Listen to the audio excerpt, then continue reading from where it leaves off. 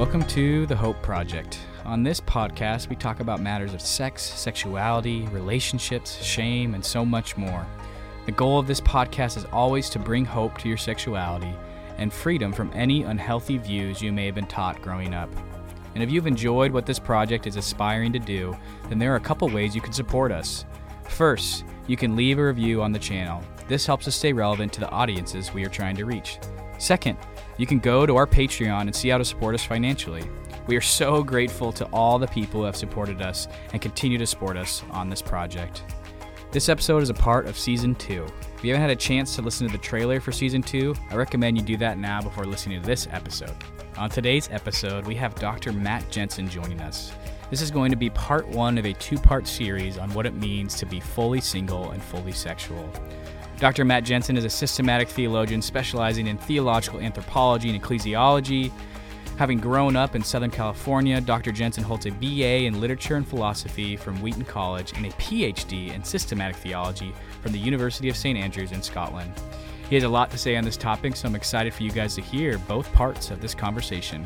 Let's dive on in.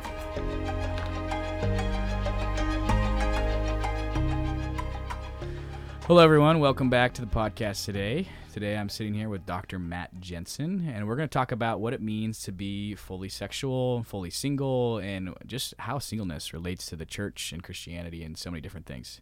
So before we get into some of the, serious questions about singleness, Matt, can you just give us a little bit of your story, kind of where you're from, what it was like growing up? Yeah. I'm pretty much from Southern California. I don't really like Southern California that much, but I'm from here. And when I'm other places, I realize how Californian I am.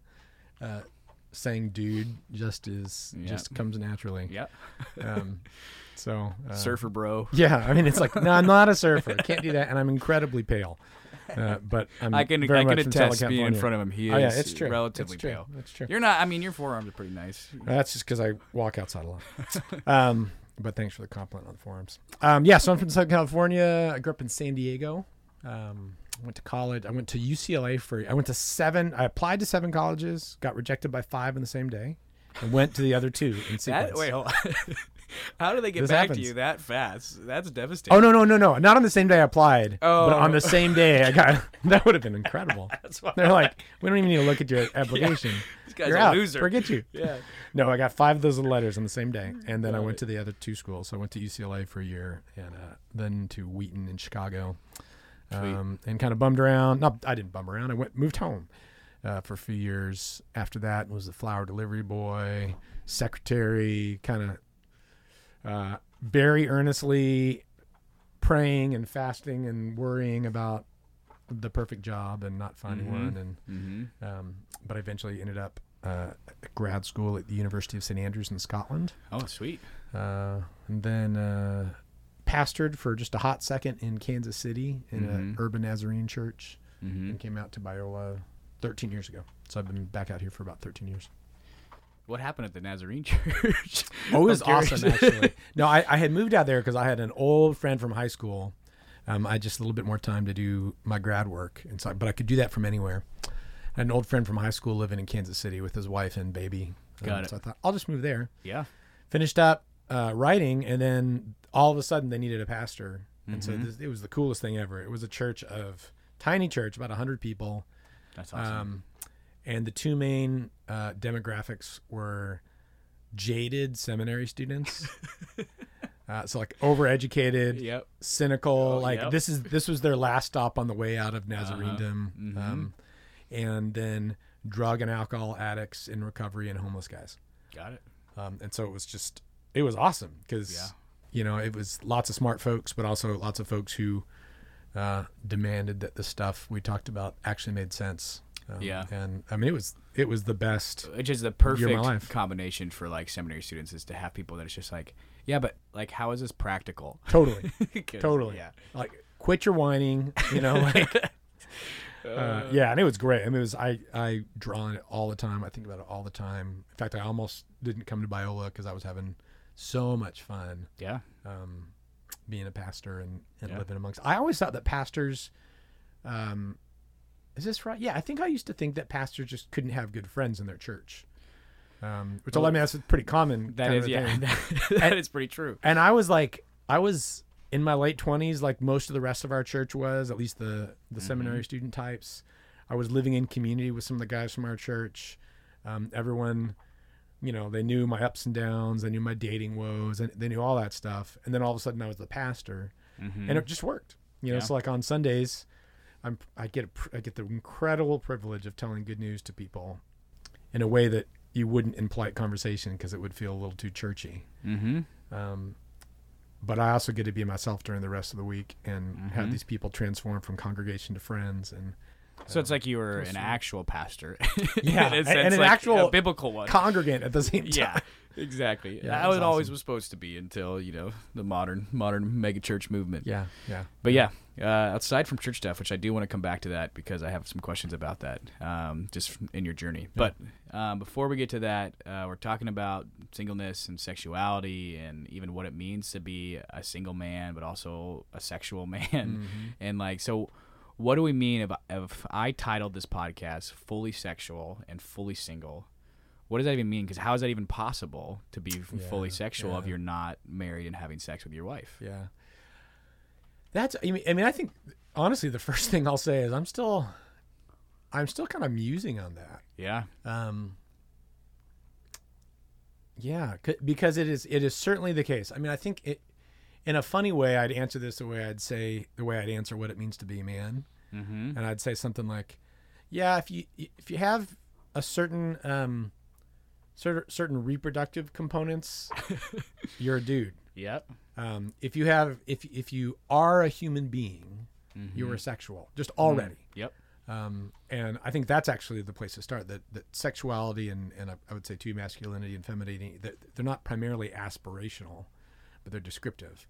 So I know that simply because I'm a human being, I'm sexual. Yeah. And in one sense, I'm already fully sexual, even if I haven't figured all out what that means. Yeah.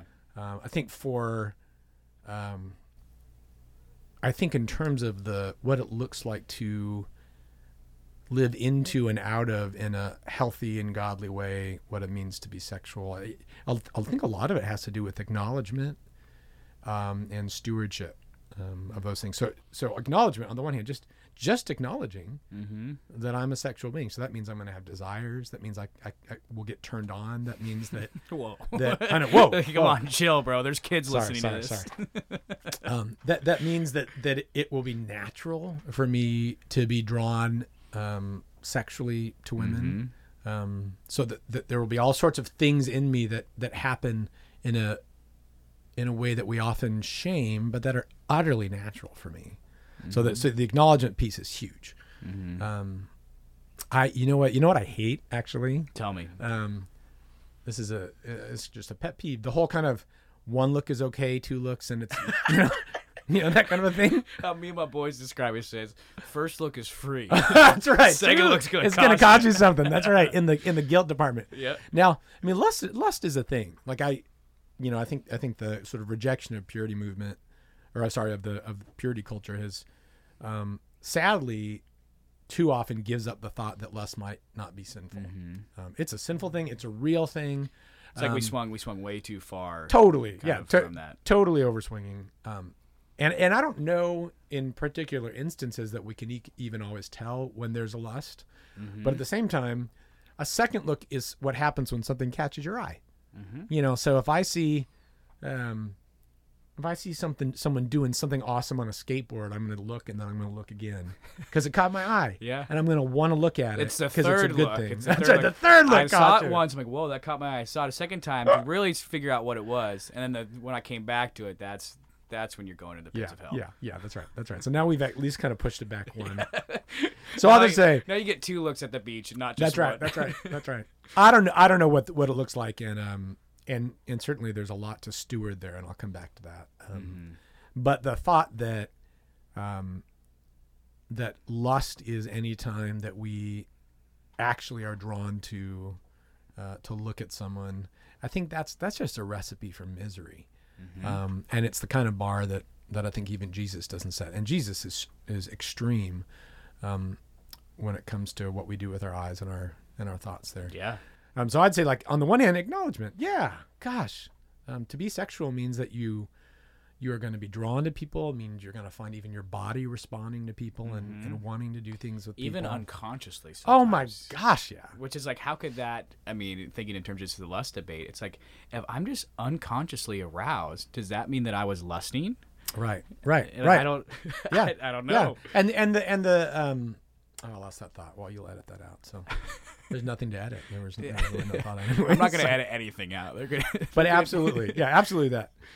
So, and I think for us to be, particularly for single people to live fully out of their sexuality, step one has got to be acknowledging the reality of it and finding the right ways through a long process of wisdom and discernment to affirm what's good about our sexuality. Yeah. Our sexuality is fallen like all of us is fallen, but it's no more fallen than our reasoning capacities are fallen, than our willing capacities. And, this is all kind of fallenness stuff. And so if we can affirm something about our reasoning capacities, we should affirm something about our sexuality. And my suspicion is that we've got a long way to go to affirm some of the things. And I think it takes discernment. So,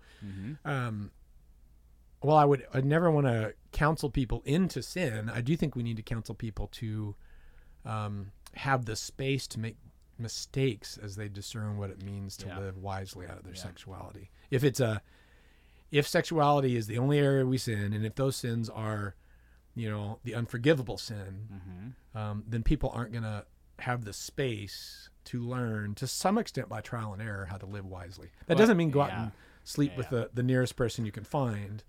But it does mean, like, this is a process of discernment. And it's not as simple as just saying the second look and you're guilty. Well, I think even the idea that viewing it as a mistake is huge. Because I think that even that language, because when we talk about sexual sin, it's the rose petal analogy, it's the sippy cut you spit into. It's always permanent mistakes. When there's no other sin category that we view as that permanently. Like, right. Oh, I made a mistake in some greed. I kept too much money back for myself this time. Oh, I ate way too much food and was constantly thinking about the next meal I was going to have at the buffet. And it's like, oh, that's a mistake. But that's not like now I'm permanently a glutton or I'm permanently greedy.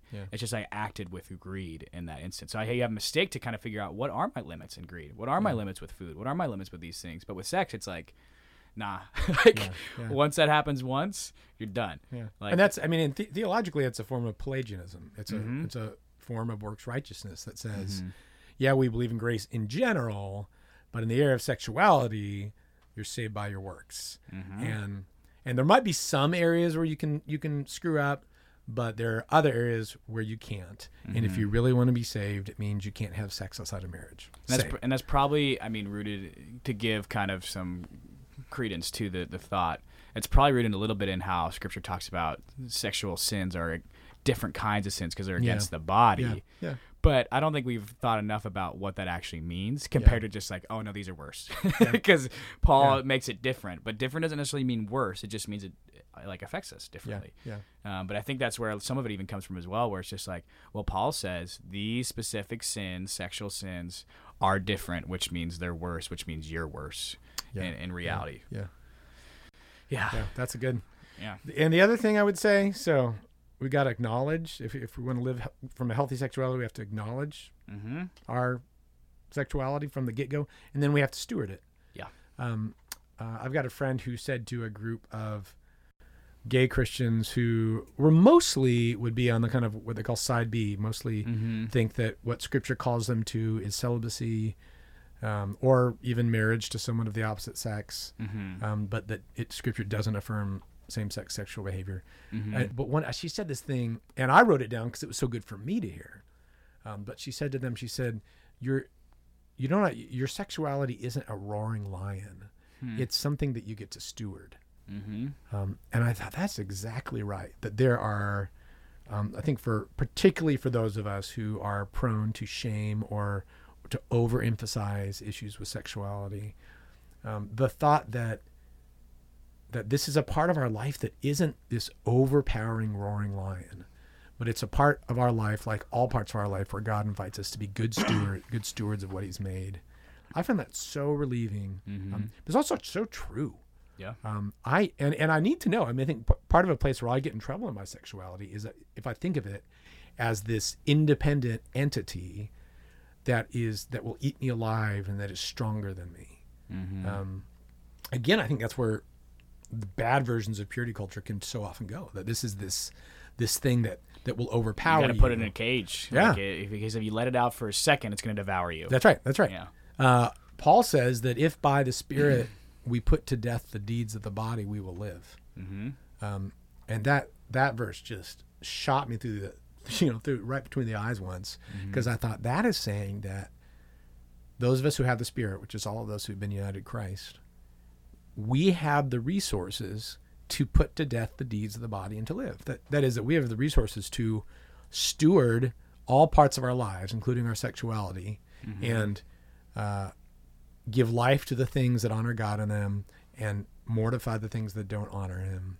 But that there's some sense in which, because Jesus is Lord, we are Lord in a smaller sense of our lives. And we can actually choose in the power of the Spirit to say yes or to say no to things. And I think that's just so much of a healthier thing than to think about this thing as this big roaring lion, which I think in some ways that's true, because culture right now has made sex the most important thing. And if you don't experience sexual gratification, then you are worthless. Like you're not living a full human experience. And I think the church is like, oh, we don't buy that, but they actually did buy it, and they just put it in the confines of marriage. So unless if you experience sexual activity within marriage, like you're not living a full life.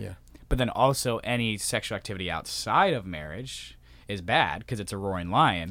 And so you're in a kind of a lose-lose if you're a single person, because sexual activity is the most important thing you can ever have in your life, because the pastor's telling you that he's having great sex with his wife and it's the greatest thing ever. That's right. But then at the same time, his next phrase is that don't do it until you're married. Don't even be sexual. That's so well put. But at the same time, you are a lion. You're an animal. So you're an animal for sex. You can't not do it, but you better not do it. You can't. But it's awesome. You can't control yourself, but it's awesome. But also it's terrible, but it's good. But you can't control it. And so it creates, I think, for single people especially, but I think married people as well, but especially for single people, this impossible life to live if you buy into that system. And so that's why we're talking about today. It's like, how do you embrace your sexuality, but also how do you embrace it as a good thing? So I guess a question to pose to you is, okay, we acknowledge that just sexuality, sexual activity, sexual thoughts are probably just going to be a part of our human experience. It means a part of being human. Right. But how do we embrace it as good when the narrative is either everything is good at all times, in all places, in all contexts, as long as there's consent? That's the kind of the more liberal view. As long as there's consent, it's good. As long as it's for pleasure, it's good and for you. And then the other side is that it's all bad except for this one like little small component of marriage. So how do you embrace it as good when we have two very different competing narratives? Because I want to say the liberal side is good, although they're saying they're condoning it and they're saying like have sex whenever, it's all about you. I don't think that's good sex, sexuality. So where's that kind of middle per se, where you can actually live that out as a single Christian? Yeah. Well, I mean, you're already putting your finger on a lot of this, but what if it's just good and non-essential? It's just good and non-essential. Like all sorts of things are good and non-essential. I wonder how much of this ties into this kind of weird spiritual FOMO, where we are so convinced that if there's anything good that we miss out on, our life won't be worth living. And which is probably rooted. I mean, it's ultimately rooted in sin, and alienation, but it's tied to things like consumerism too. And but this thought that there might be a thing that is really good in which I never participate, or at least in which a thing that's really good where the kind of chief central activity I don't participate in. Because I may be fully sexual but never have sexual intercourse. The thought that there's a good unessential thing, and by not participating in it, I would be miserable. I think that's part of what Christians want to stand against. There's a way. Now, this has to be done really carefully, but I think some of the best, though most often misused wisdom from the Christian tradition wants to say something like, wants to pick up on Paul's language from Ephesians of of the union of man and woman being the sacramental pointer to the union of Christ and the church. And it kind of makes a whole program of that. And it's just absolutely central in mystical spirituality, where sex is a particularly potent pointer to our desire for God and to our relationship with Christ. That can get bad in the sense that it can make it can sort of overly objectify sex. It can sort of, I heard about this guy, I think this is worth saying. I heard about a guy who wanted to do everything to the glory of God. And so he and his wife would have sex after church every week, and he would sing hymns. And yeah, think about that. He for better a have a second. good voice. I'll tell you what. Yeah, there's a lot of ways to go with that one. Very, very bad idea. Bad execution of a decent idea, which is doing everything to the glory of God. But the confusion there was the thought that the only way to do something to the glory of God is by explicitly talking about God or thinking about God. And of course, what that does is it fails to glorify God because it ignores the woman in front of him that he's called to love. Well, so real fast, I have some friends that are like, we're like, when we get married, we're only gonna be praying during our having sex. And I'm like, so you're gonna That's be actively so weird. I'm like, so you're gonna be actively praying to God while there's a person in front of you? Like, man, giving thanks for her. Like, okay, like one, that seems a little objectifying. Like, hey God, thanks for this wife you're putting near me right now. But at the same time, like, I don't know if you could say that that's sacrificial love when you're so focused on communicating with God. You're not actually thinking, what is the best suited way to give pleasure and intimacy to my wife right now? Yeah, that's great. Because I'm so focused on my own morality. I'm so focused on my own glory to Godness, my own piety even, that kind of I might be missing, what you were just saying there, the person that's right in front of me. Yeah. And she's missing me because she's doing the same thing. Yeah. Well, it's sort of like a kid who is sort of overly responsible kid who gets probably an eldest child. Yeah, definitely an eldest child. A one like me. He's a one on the Enneagram. Bless us. Who gets a train at Christmas? Say they get a train at Christmas, and their parents are watching as they unwrap it, and they're so excited for their kid to just revel in the train, and the kid opens it, sees what it is on the package, stops opening it, and just goes over and fawns over their parents with gratitude. I mean, that's cute for a second or two, but pretty soon the parents are going to say, unless you're a narcissist. Like, we want to see you check out this. Like, even the parents impulse to say, what I really want, what would really make me happy is to watch this kid play with the train. Yeah. Well, true gift giving is you want to see the person enjoy the gift you have given. I mean, so there's some parents that give gifts or some spouses that give gifts because they just want the affirmation that I'm a good gift giver. But God, who's a true gift giver, he's giving you the gift so you can enjoy it. And to just throw it away because I'll get to that later maybe. And I wonder if it's because, we have some Platonic philosophy in the church where the body is bad, and we're taught the body's bad for so long that the only way to make sex holy is one within marriage, but two, I have to pray. Because if I'm not praying and blessing this, we'll slip back into very bad body things. That's good. No, I think there's a lot of truth to that. That is a way to sort of quarantine sexuality is to say, if I pray on either end of it, this thing will be okay. It's like blessing the meal. No, I think there probably is some truth to that. On the other hand, or not on the other hand, even with that, I do think that part of what sex is meant to do is meant to point to God. And while that can be done poorly, I think that's just got to be part of how a Christian, particularly a single person, or someone who's just not able to have sex. So there are tons of spouses who can't have sex because of disability, physical pain, even because of physical pain, because of impotence, because of deployment, people who've been widowed, people who've been abandoned, people who live in such cramped quarters that they're really not able. I mean, this is the thing about, you can't be intimate when you got your cousin you got 14 people who live in a one-room house or something. So there's all sorts of because part of the sex is awesome, don't ever have it till you get married. Part of the problem there is the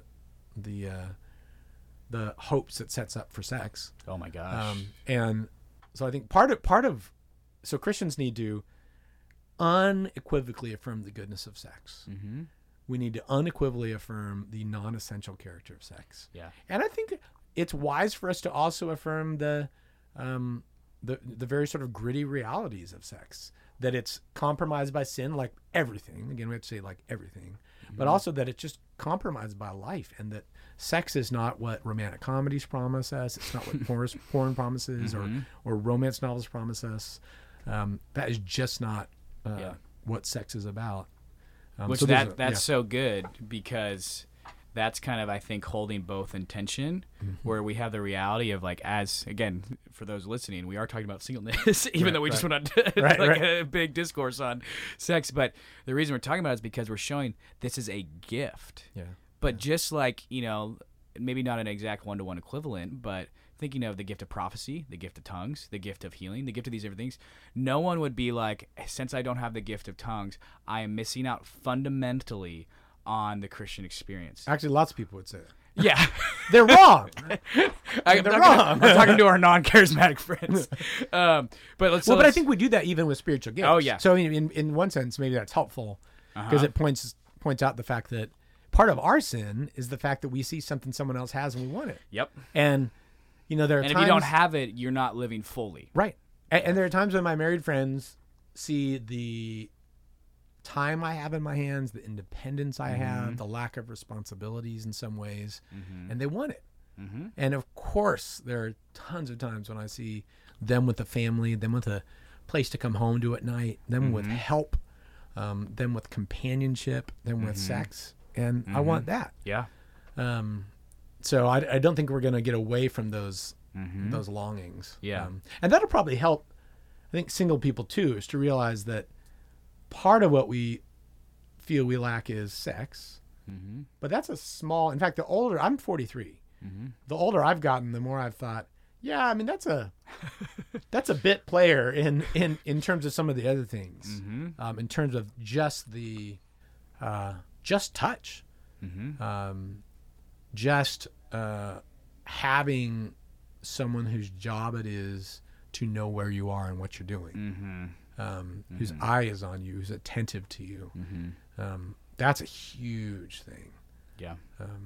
But for 20-year-olds whose sex drive is maybe at a peak, yeah, it's like, man, if I don't have sex, then I'm nothing. And they're often, I think, probably missing out on fostering what you're calling is like companionship, fostering like just touch, fostering communion, fostering like, hey, being in deep, committed relationships. Yeah. And so I think it's, since we get so consumed with missing out on sex, which is why I think Christians, I read a book and I read into another podcast, we're losing our virginity on average at the age 17 and a half.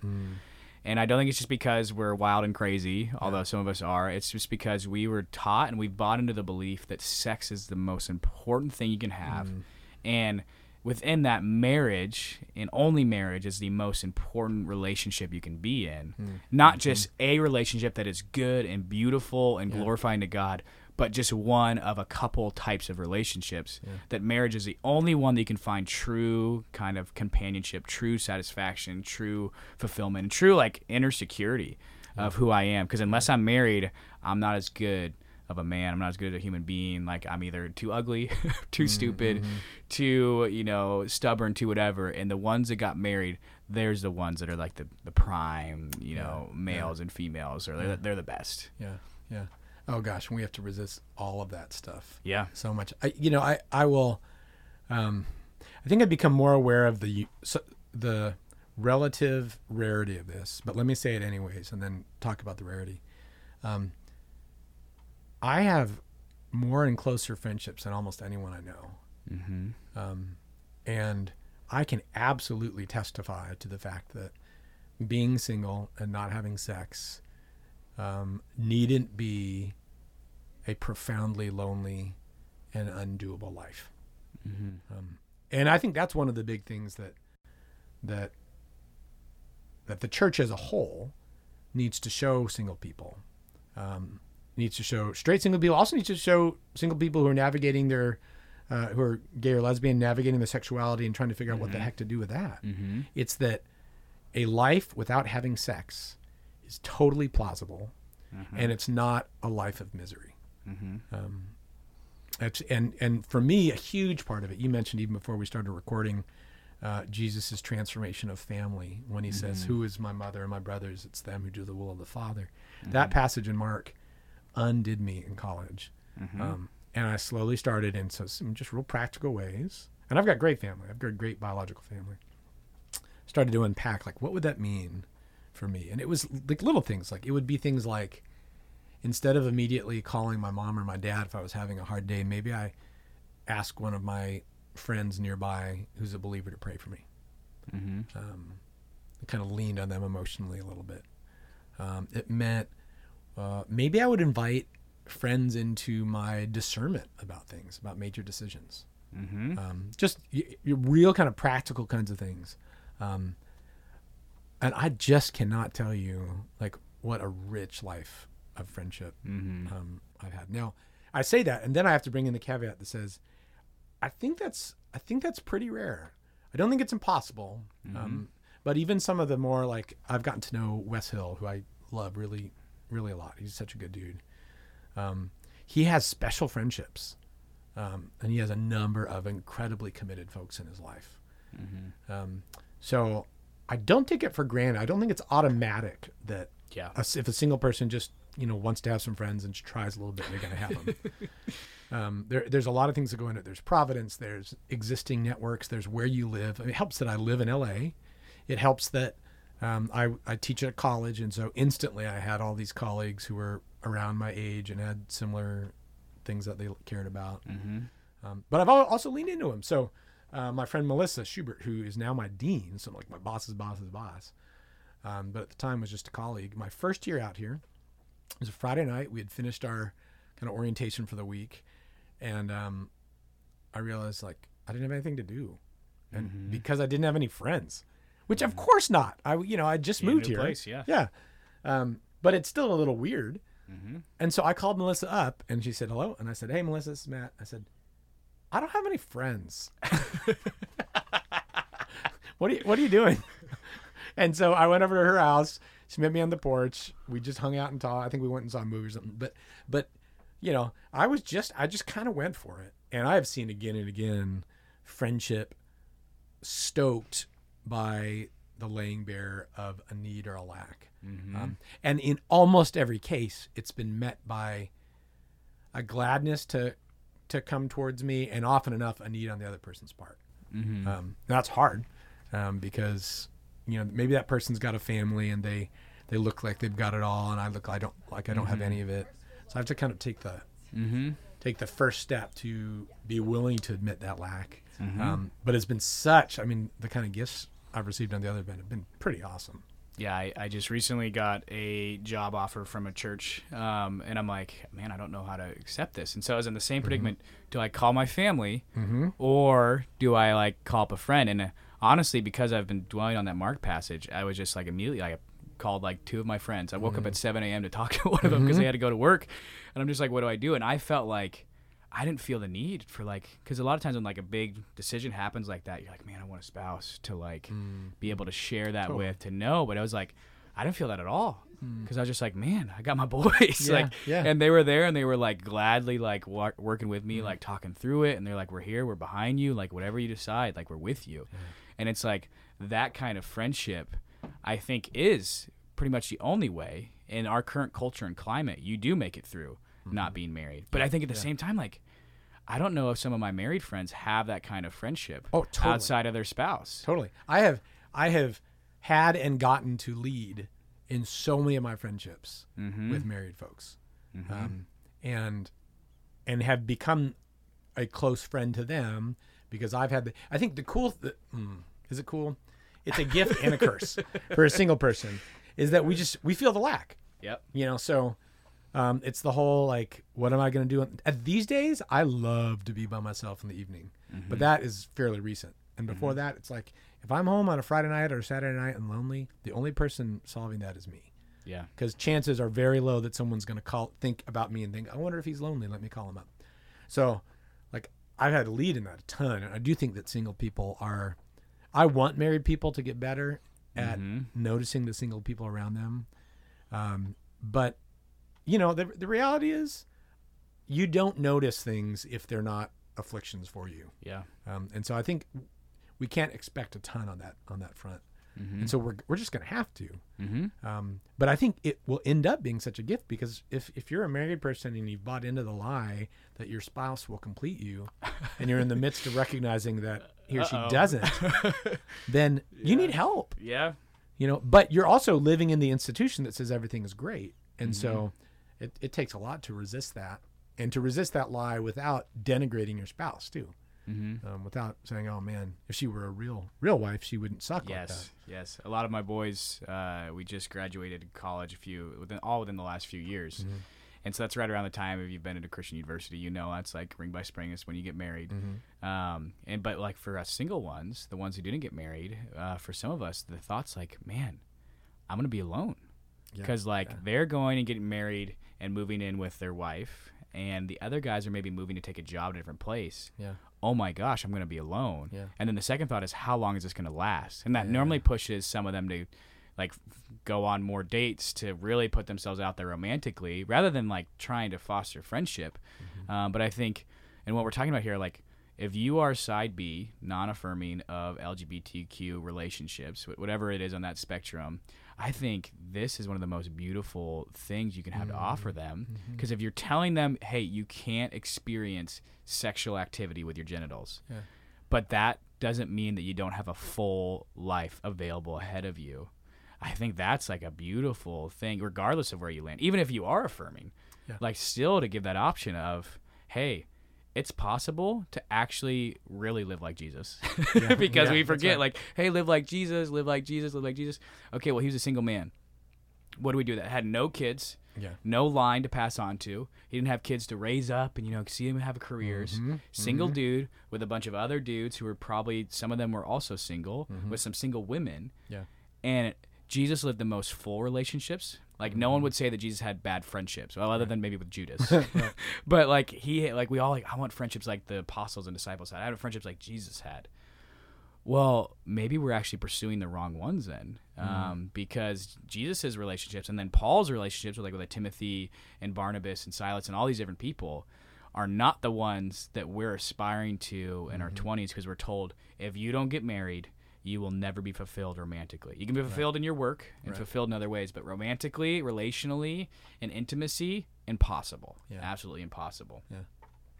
And that's like the thought of a life of loneliness is. I don't think people realize how much that would be asking. And so I mean, we have to. For a while, I've thought that. I mean, there's a sense in which if the church isn't willing to live as my family, then I would rather they just shut up talking about sexuality.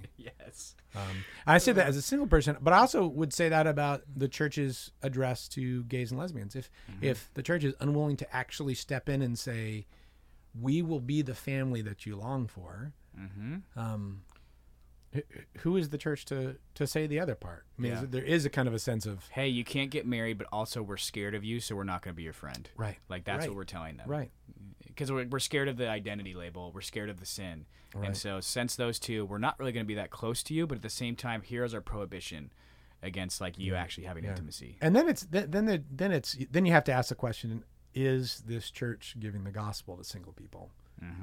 Even if they're telling them Jesus died for their sins, but if they're unwilling to show the truthfulness of that claim by living it out in their company, there's a fundamental issue there. We've bought into the American family values. The suburb white fence. Have your wife or have your husband and have your kids. That is the dream, and we've just tweaked the American dream a little bit. And like added some Christian language into it. Well, the Bible says be fruitful and multiply. The Bible says in Proverbs, a man who has found a wife has found a good thing. And like we take all these passages and we have built this like marital framework as this is the only way to be fully satisfied. Just as you talked about earlier, that Christ and the church, that's like a marriage. And so unless if you are married, you can't fully symbolize, Jesus's relationship with the church. And so you're missing out on the biggest symbol for God relating to his people, which is like, the weird thing about that is it's forgetting the fact that a symbol is just a symbol. The real cool thing is to be the actual thing. To be in church. And single or married, we get to be part of this union with Jesus Christ. I thought God was using, or Paul was using, Jesus in the church to encourage marriage, not to encourage. Right? Yeah.